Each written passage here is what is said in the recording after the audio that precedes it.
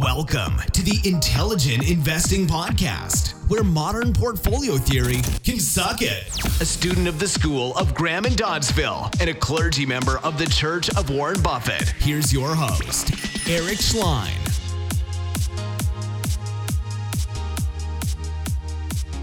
Hi, this is Eric Schlein. You are listening to the Intelligent Investing Podcast, and today we have George Arison on. George, welcome to the show. Thanks for having me. I'm excited to be talking to you. Yeah, sure. So where are you from? Well, I was born in Georgia, the country. Moved to the U.S. when I was 14 to go to high school.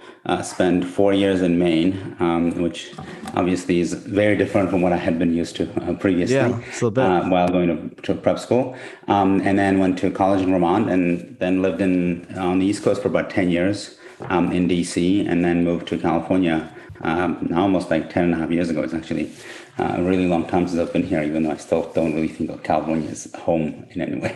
What feels most like home for you? I still feel DC is like kind of my formative years from the perspective of like becoming an adult. Mm-hmm. I'm also really into politics. And so given I work in business, living in DC was always very fun because you could still kind of live politics vicariously. And then, I think given that I kind of grew up in the US in New England, that's also in many respects home as well.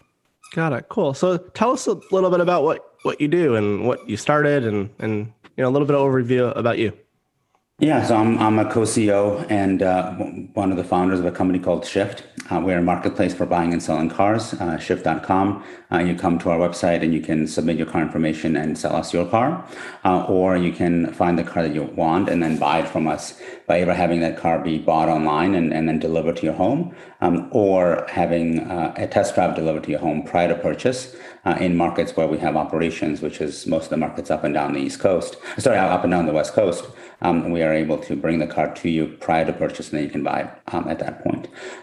We're a growing company. We just went public through a SPAC transaction a few months ago. Closed it. Congratulations. On October 15th. Thank you.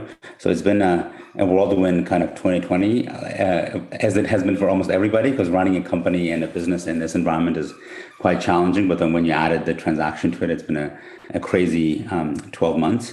But we're really excited about where the business is and really excited about growing and bringing it to more consumers.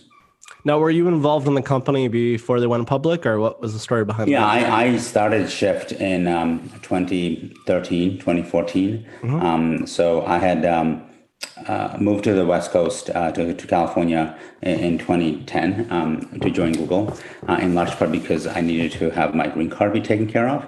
And the previous company I started, called Taxi Magic, now known as Curb, had tried to get me a green card, but the government thought that I owned too much of the company to qualify as a real job, which I realize sounds ridiculous, but it is what it is. Yeah. And so I had to go to a bigger company to get my green card done, end up being fortunate enough to join Google and spend some time there. And while at Google, started to think of different ideas that I wanted to pursue. My co-CEO at Shift and co-founder Toby Russell first had the idea that, hey, we should look at the automotive space. And we did, and spent a lot of time investigating it. And eventually I left Google and started Shift, and have spent pretty much every moment of my life other than with my children working on this business. Well, I want to unpack something. So you said your partner, and his name is what? What's your partner's name? Toby Russell. Toby Russell. So Toby says, I think we should get into the automotive space. Where did that insight come from? Well, what he said was more like we should look at this space and see if there's an opportunity there. So he had joined, we did Taxi Magic together. In 2007, and then afterwards he joined the Obama administration while I went to Google, and then he joined Capital One. And while at Capital One, he learned about kind of automotive lending, because that's a big part of any bank's business, and that banks were completely ignoring the peer-to-peer transaction space. So half the cars sold, used in the US, are sold between individuals, but it's really difficult to obtain financing for those transactions. Interesting. Okay. So you can easily get a loan when you go to a dealer and buy a car from a dealer, right? Like it's kind of part of the course. But if you're buying a car from another person, it's actually very tough to get financing. Really, the only people who will underwrite that loan will be credit unions. And so if you don't have a relationship, why is that? Why would credit unions do it over it there? has to do with kind of concern around clean title. So the rates on car loans are very low in general, right? Like even with not very good credit score, you'll get a loan for way less than you would if you try to borrow money from a bank just kind of without an asset. And the reason is because it's a very secure asset and it's a very liquid asset, right? Like if you fail to pay your loan, the bank can repossess your car, and it's very easy to resell it. So the likelihood of them losing money is very low.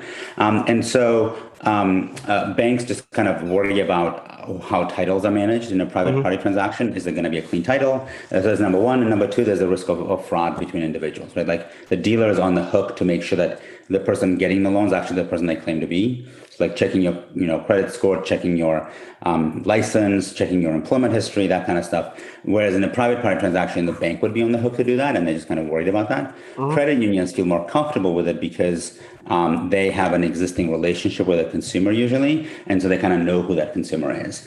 And so our initial thought was like, is there an opportunity in creating a financing product for this like non-dealer transaction? We, both of us at the same time, had bought a car kind of recently around when we first thought about this.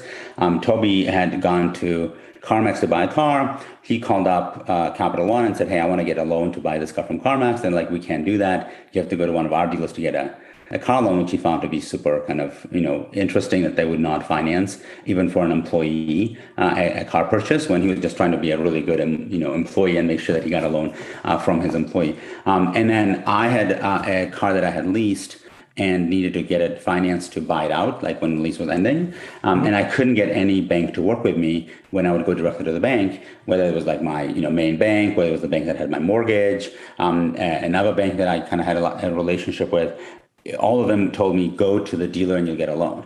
And I just kind of found that really, really crazy. Like, why am I going to a dealer in a car that I already have to get a loan to do the buyout? And so those experiences plus kind of this insight around, hey, this private party market is completely ignored by the dealer is what got us interested in the idea of automotive. And initially, the focus was much more on like the financing side of it. Can you build a financing product?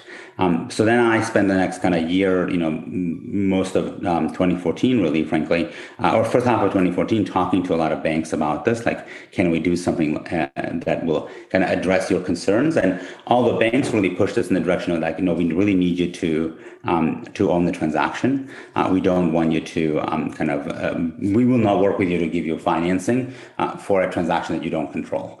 And so initially we never thought of like being in the transaction business of like having cars to sell. Right. But if we wanted to build a financing product that we had kind of envisioned, we needed to be in the transaction business. And so that's how Shift in its current incarnation developed. The other piece here that was surprising in many respects for me was or not planned was the operational kind of component. You realize that you can't really sell cars effectively unless you recondition those cars prior to sale. And today we run reconditioning facilities in every market that we operate in, moving cars through reconditioning before they're sold. We have actually two different tiers of reconditioning, what we call value and then certified. And that actually helps a lot. And we're able to sell a much broader spectrum of cars by having that. But again, if you had asked me in 2014, you're going to have, dozens and dozens of mechanics to be working, for Shift, I would have been like, no way, right? That was not what I envisioned at all, but here we are now. Interesting. So then what was the progression of, having this idea, kind of figuring out what you needed to do? How long did it take before you actually were up and running? So I started working on Shift kind of full time in, I think, July or August of 2013. And then we incorporated the business in mid-December of 2013 and raised our seed capital, and then sold our first car but the what car that we track like in our system was in June of 2014. I had sold some cars on my own before that, just to kind of see what the experience was like. And this is in the early days. We didn't have a parking lot. We were working out of my house. Cars were parked literally on the street in front of my house, and so it was like not a real operation, but we're just kind of learning how to how to do the transaction. Or like I sold a car to another person in order to learn what that was like. I bought a car from another person to learn. That was like, so we did like a dozen transactions like that, but I don't really count those as like official Shift transactions. Yeah. We sold our first Shift car in June of 2014. So basically 6.5 years ago. So how does that work when it's like, okay, we have our first car we're going to sell? Like, how did they find your website? Like, how does that work? So we were really lucky because, well, I'm not publicly allowed to talk about it, but there was a kind of then don't talk about anything you can't publicly. No, we had this like kind of really unique access to a bunch of inventory that we developed in 2014, and a bunch being like 20, 30 cars. So like we kind of collected a bunch of these cars in May of 2014 and had them parked at a garage in San Francisco, and now we usually like get ready to sell them. And so we took really nice photos of the cars and listed them on AutoTrader, Cars.com, and CarGurus.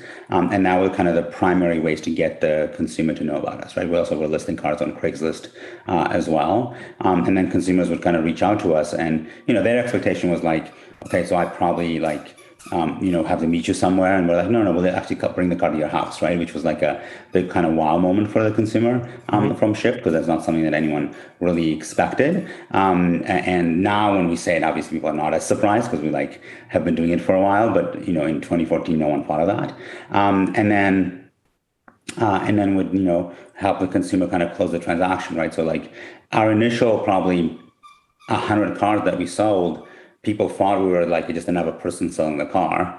And then like, we would manage the entire transaction. And so it kind of surprised them that actually, we would do that. We had a website and you could book a test drive on our website, but it was like super simple, right? Like, you would put in your information in terms of where you want the test drive brought to, and that would send an email to us to take the car to you. And so I remember we were like sitting in our very first office, which was like a floor in a townhouse in the Castro, and the first time the email came, like everyone was kind of like jumping up and down. We have a real customer, so it was fun. But the weird thing about this industry and the space is that the dollars add up really quickly, right? Like you're dealing with items that are very expensive, and so early days of a business, like, oh, I made 10,000 in revenue or 20,000 in revenue is like a really big deal. But like, I think we literally made 20,000 in revenue the first car we sold, right? Because it was like worth $20,000. And so you kind of move on revenue really, really quickly, and it adds up really fast. Now, where are you making money from? What's the model around that? So in the automotive kind of transaction business, there's really two core components to revenue. There's the metal itself. So like I bought a car for $20,000, I sold it to you for $22,000. That's kind of Shift commission on the car. Now we subtract the reconditioning cost from that and get to what's called front-end gross profit. So that's the money you make on the car itself. And then there's what's called back-end gross profit, which is the money that you make on helping people get financing, buy a warranty, buy other insurance products. And that's like in a normal dealership, that's by far the majority of the profit that a dealer makes.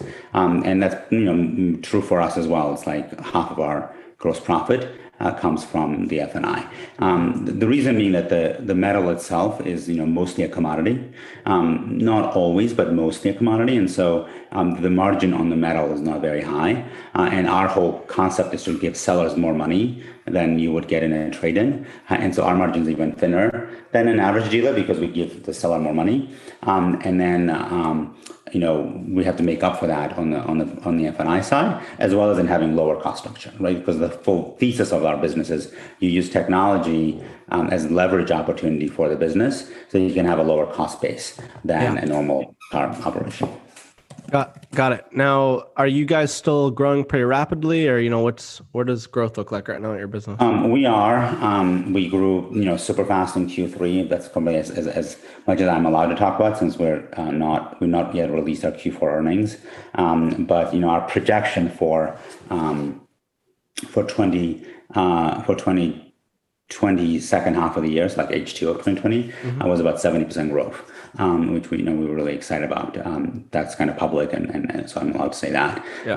But yeah, I mean, the business, look, used car sales online are less than 1% of total used car sales. So it's like a massively small penetration in terms of digital transactions. The lowest kind of vertical in retail after cars is groceries, which in 2019 was at 9%. Now, I think in practice, groceries are way higher than 9% today, given COVID, and cars will be higher than 1% given COVID as well, but it still will be a very small kind of single-digit number. And so the opportunity for growth is massive. Most other parts of retail, are in the kind of 30 to 40% digital penetration today, whether it's books or clothes, etc. So that's the goal, right? Like you want to get to a place where you're at least a third, if not half of the market is digital. And I think cars are one area that hasn't really been disrupted in that way, and there's a huge opportunity to kind of move them in that direction.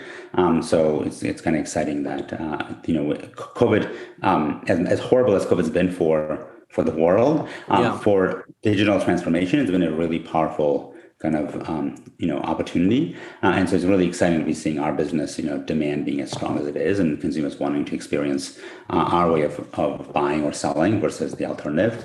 Because we almost like created this for getting it done in a way that's completely touchless, even though we had no vision of COVID when we created. Yeah. No, who would you say your biggest competitors? So there are two other companies that are in the digital automotive vertical. I don't really view them as competitors, frankly. They're more like our peers because, again, the market is so big. We are in no way like competing with them for consumers, and they're not competing with us, right? All of us are kind of competing with a traditional dealer for consumers or for customers. But one company is called Carvana. They've been public for a few years now and are doing very well and have really scaled really rapidly. And the other company is called Vroom. They're different from us in both the user experience perspective and somewhat in the inventory that they sell. For Carvana or Vroom? Both Vroom and Carvana. So both of them, kind of their main product as far as user experience is concerned, you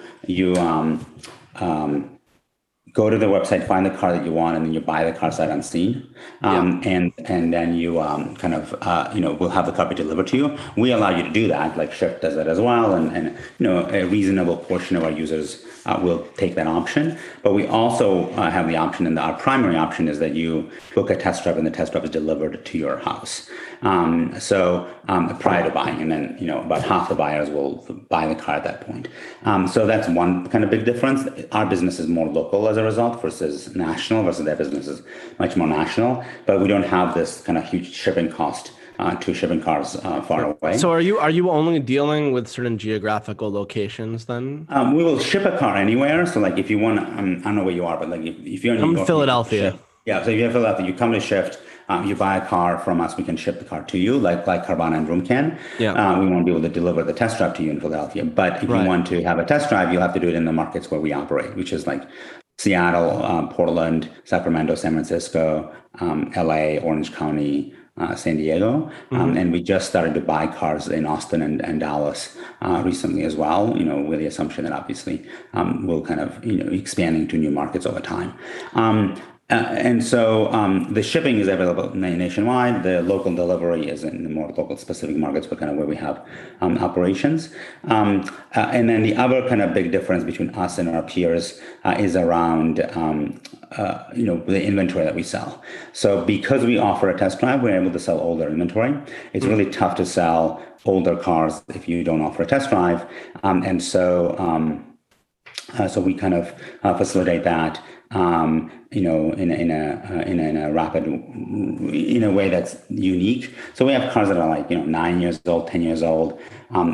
Those cars are actually a huge part of the used car market. Like most cars sold used are actually older, and at independent dealers, like the mom and pop dealership kind of in a local town, that's actually majority of what's sold. But there isn't really a kind of nice, clean, modern, technology driven way to buy that car anywhere but Shift. And so that's something that's very differentiated for us. Now, how do you look at like internal rate of returns? Like, when you're growing, you're obviously not going to just spend unlimited money for growth. So is there some kind of target return you're looking at for your return on capital when you're growing the business? We don't really think about it that way. I mean, we think that right now it's a kind of land grab situation, right? Like it's just kind of on the, again, like 1% online penetration a year ago, last year in 2019.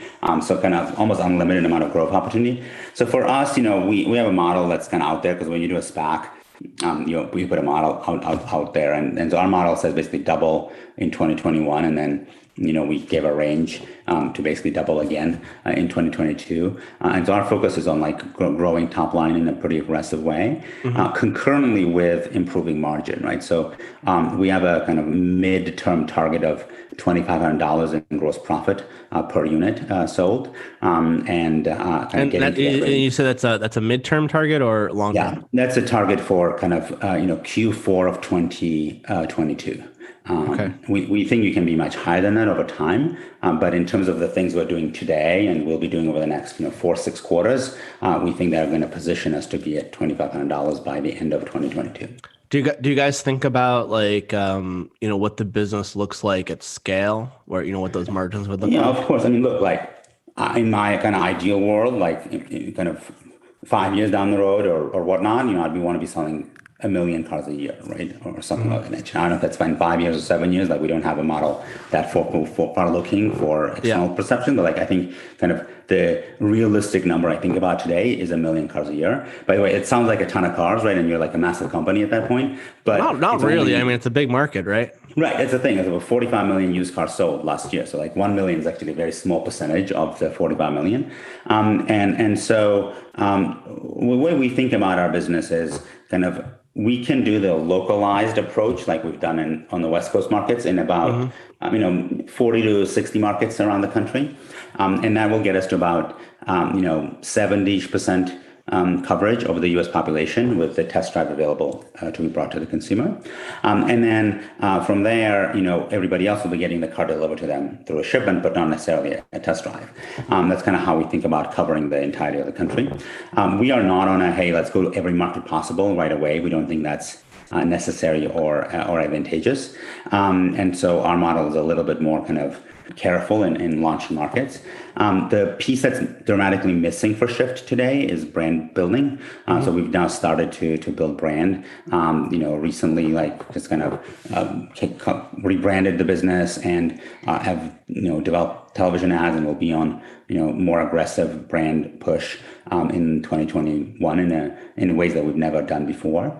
And so we think that's going to really help scale the business as well. And then just remind me, you said, so let's say you were selling 1 million cars 5 years from now, hypothetically. Obviously, you're not making any promises.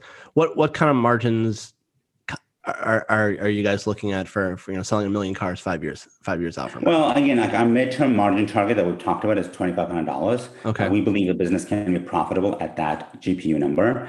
There is opportunity to be higher than that as well, right? So the way, again, we talked about GPU, right? There's a front. Oh, you're breaking up. And there's back end GPU, and back end is. So there's two GPUs, front end and back end. Front end GPU is the metal itself. Back end is financing and warranty. So our goal is to be at like $1,300 in financing and warranty through the model we have today, where we partner with banks and warranty companies to issue those products. But you can actually bring some of those in-house over time. So CarMax runs like a big captive financing business, where 40% of the cars that CarMax sells are sold through a CarMax auto finance loan. And whereas when you forward a loan to a dealer, you make like $300 to $500 kind of on that loan. When you issue the loan yourself, you make $1,500. on that loan, in terms of gross profit. And so, that's one way to drive the gross profit much higher than $2,500 is by kind of having captive financing. Same thing, you can do a captive warranty as well. That improvement is not as massive. It's only like $300-$400 improvement, but again, still, significant in the grand scheme of what we're talking about.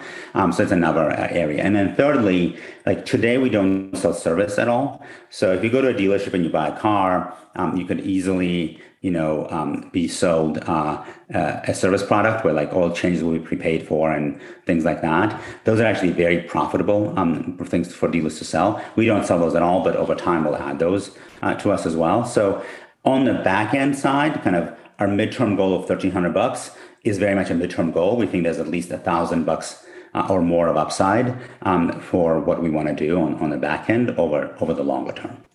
So if I'm a car dealer, right? If I'm running a dealership, I should be scared shitless of companies like you. Or no? Look, is that not the right way? No, I don't think so. So there's kind of two-part answer to that. First, again, I think we've seen how traditional brick and mortar store businesses have both collapsed out of kind of competition from digital, but also have done really well, right? Like Circuit City is no longer around, but Best Buy actually is doing great. Doing great, yeah. That's a good point. And so we've had a ton of smaller retailers collapse, but Target and Walmart are doing great.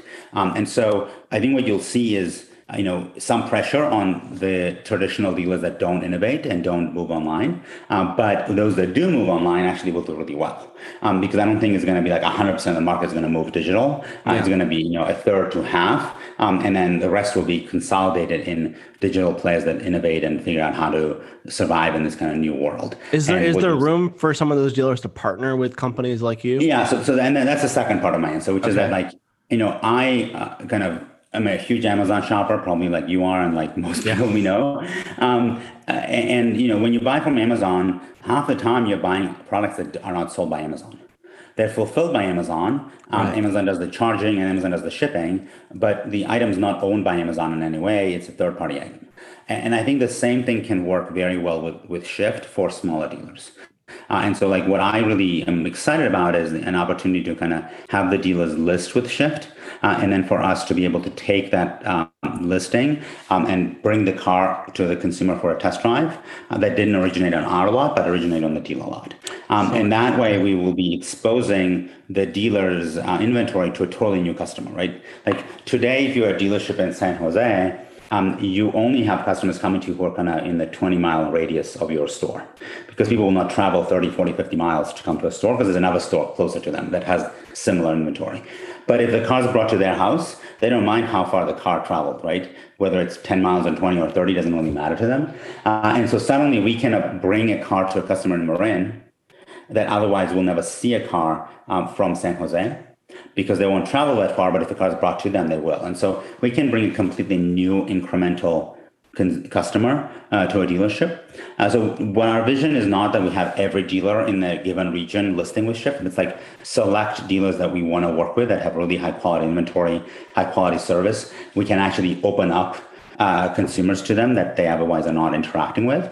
And, when it's a win for consumers, it's a win for us, and it's a win for a dealership. So I think there is that opportunity. We're very excited about that. We've not kind of said, hey, we're definitely going to do this in a given timeline. That's not our goal. We have a lot to do in the core business, but long term, I think there's a ton of opportunity to kind of head in that direction.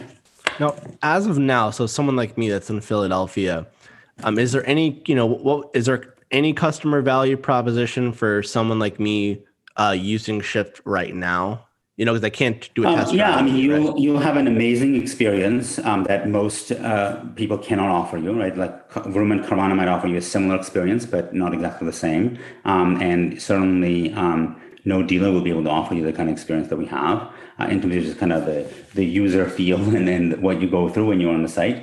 You can apply for financing digitally on our website instead of having to sit in the back office and fill out a piece of paper and then having the dealer type it in and go through this like rigmarole. And what about Carvana? You think it would be a better experience for me than going through Carvana right now, being in Philly? No, I think Carvana's and Shift's experiences are roughly on par in terms of what the user goes through. I think what the difference will be is that the kind of cars you can buy from Shift will be different from the ones that Carvana will have. How so? About 75% of their inventory will match our inventory, but we will then on top of that have cars that are older. So if you're looking for like a 7 or an 8 or 9-year-old car, Carvana and Vroom won't have those cars. Vroom definitely won't have those cars, and Carvana will mostly not have those cars. Now, does your customer already know that? Like how would I? I think people do. Like, I think a lot of people think that, when I'm buying a older vehicle, when someone's buying an older vehicle, they might necessarily be subprime, which is a massive fallacy. Actually, we have very few subprime customers, but we have quite a few customers who are like, in the middle and lower income brackets. They might be extremely credit worthy, but they don't make that much money, right? And so for them, it's unaffordable to buy a $20,000 car, but it's more affordable to buy a $10,000 or a $12,000 car. And so you have a lot of customers who love the digital experience, but they just can't afford to buy a very expensive vehicle, and so we are there for them. We also have luxury vehicles, and I mean, you can imagine like the white glove service of like somebody shows up at your house for a test drive. That's awesome for a $40,000 or $50,000 Tesla. Yeah. But we want to have that experience be also available for someone who's buying a $10,000 car. And so for me, and that's really important for me because I think, the awesomeness of technology that it really democratizes kind of high-end product availability for everyone. And I think that's something that I really feel very passionate about, personally, to kind of open up the more luxury experience for everybody else. Interesting. Yeah. So now there's this massive land grab, right, going on, lots of growth going on. How do you fund the growth right now? So we're really fortunate that after our SPAC merger and going public in October, we are extremely well capitalized and we have a ton of cash in the bank, and we're being very judicious in terms of using it. Historically speaking, Shift's always been kind of capital constrained compared to our peers for a variety of reasons. And the way we went about funding this business probably was not the most, kind of the way you would have done it had I known all the things about the finance world that I know now. Yeah. But again, in 2013, 2014, I did not know that. We should have probably raised more private equity money in 2014 and 2015 rather than venture capital style money, for what it's worth, given the kind of business we are. But today we are really well capitalized and in a really strong place. And, for once in 7 years, I'm not thinking about when we need money next and not focused on that, which is really good. All right. Awesome. Any other things that you think we didn't cover that you think just are worth talking about or interesting to talk about? I mean, recently, a lot of people have been talking to me about SPACs, right? Because I was one of the first CEOs to do a SPAC this year, and probably the first Silicon Valley CEO to do a SPAC. So people have been kind of asking a lot of questions around that and like why I think it's a good thing or not, et cetera. And my perception on that is that SPACs have really opened up capital markets for a big slew of companies that still have a lot of value creation opportunity going, right? Like when an Airbnb goes public, like it's already created most of the value that it can create as a business. That was not the case before, meaning 15, 20 years ago, companies would go public much earlier than they are going now. Salesforce went public was worth like $500 million, and now it's worth like 200, right? So most of its value creation has happened as a public company, not as a private company, but that's not the case when you go public and are worth immediately $50 or $200, $100 billion. And so I think SPACs are really good in that they're enabling companies earlier in the process that still have a lot of value creation to go to come out into the public market and give investors access to that, which is, I think, fantastic. I don't think it was good for my peers and me in the tech world to have these companies all be sticking to be private for a really long time. It was artificially done and not great. So this is really, really, really awesome. And so I think, that's been a really interesting development, and it'll be interesting to see kind of how that grows in 2021.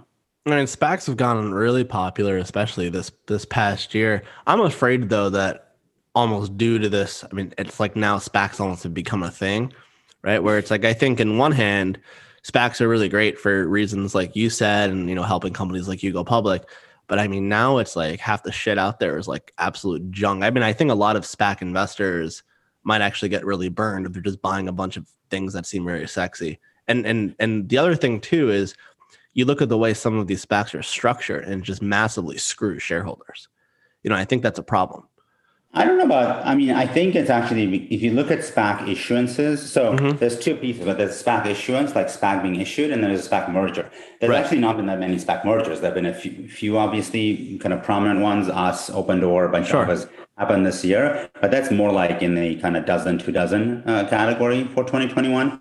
There's been many, like over 100 SPACs. Yeah, I don't know how they're going to find deals.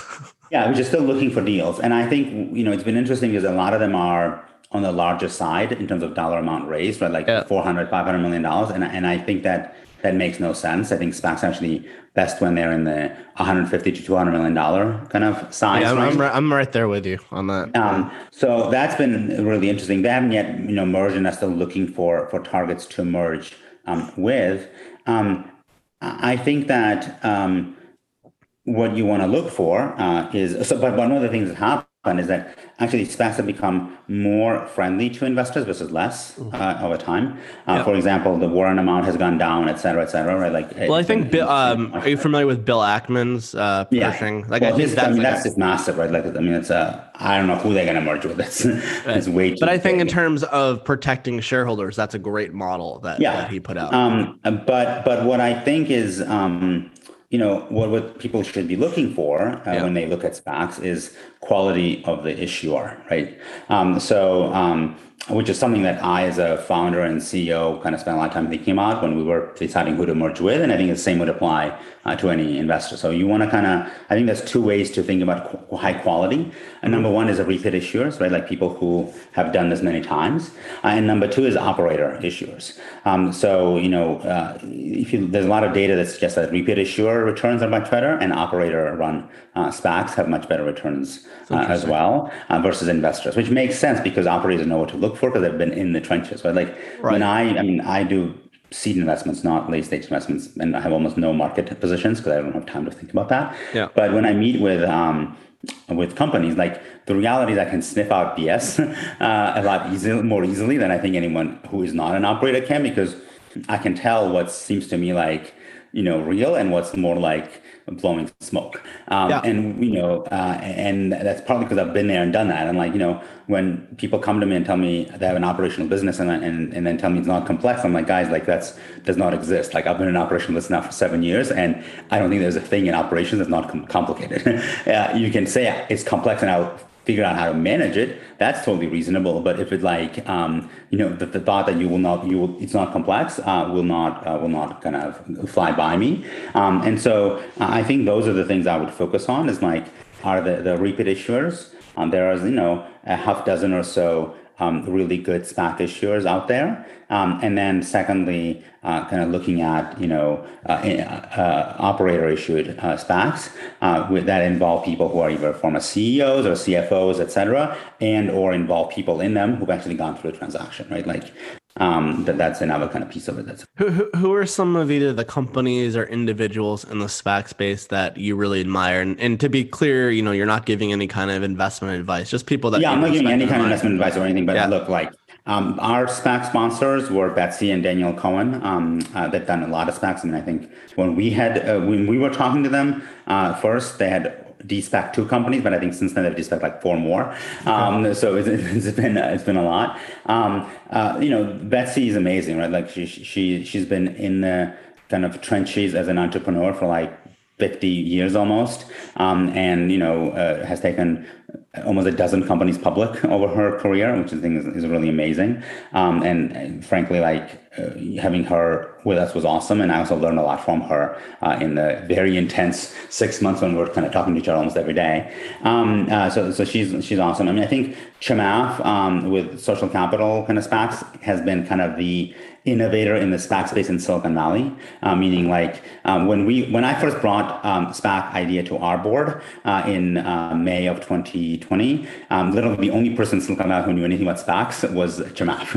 Everybody else was like, what the hell is this? And I had to spend weeks educating people on, okay, this is how the transaction works. These are the things you need to be aware of. Now, once we did it, and then a couple others did it, then it became a lot more popular. But Chamath's really kind of been the innovator in the SPAC space for Silicon Valley as an issuer, and obviously he has a ton of SPACs kind of out there that are outstanding. And then there are other kind of, again, I think looking at SPACs that are repeat kind of is really important, and then I think CEO-led SPACs are also really good, right? Like that to me is an important point. Like, for example, Nicola Damasi has been doing SPACs almost completely focused on gaming space, which is kind of what he knows really well. So I think he's SPAC 2 companies, and then has another one that's out there looking for a target now. Again, like, if you are in that, that's your interest, right? Like you like gaming, etc. Like, I know nothing about gaming. I haven't played online games or computer games since I was like 15. But like, if you're into gaming, I think that's an area where I would definitely kind of look at more as well. Interesting. Well, George, it was really a pleasure connecting and talking to you. And, I wish you the best with your company and, now being public as well. Thank you very much. Appreciate it. Yeah. All right. Well, for people who want to learn more about your business, what's Shift's website? Shift.com is our website, and I'm George Arison at LinkedIn and whatnot. Okay. And you guys have an investor relations part of your website too? Yeah, there is investor at investor.shift.com is for IR. Okay. All right, great. Well, George, it was a pleasure to have you on, and take care. Awesome. Thank you so much. All right. You got it. Thank you for listening to the Intelligent Investing Podcast with Eric Schlein. If you'd like to connect with Eric for questions, comments, feedback, ideas, or to inquire about being on the show, please contact Eric at intelligentinvesting@gmail.com. So, in the words of Charlie Munger, I have nothing to add.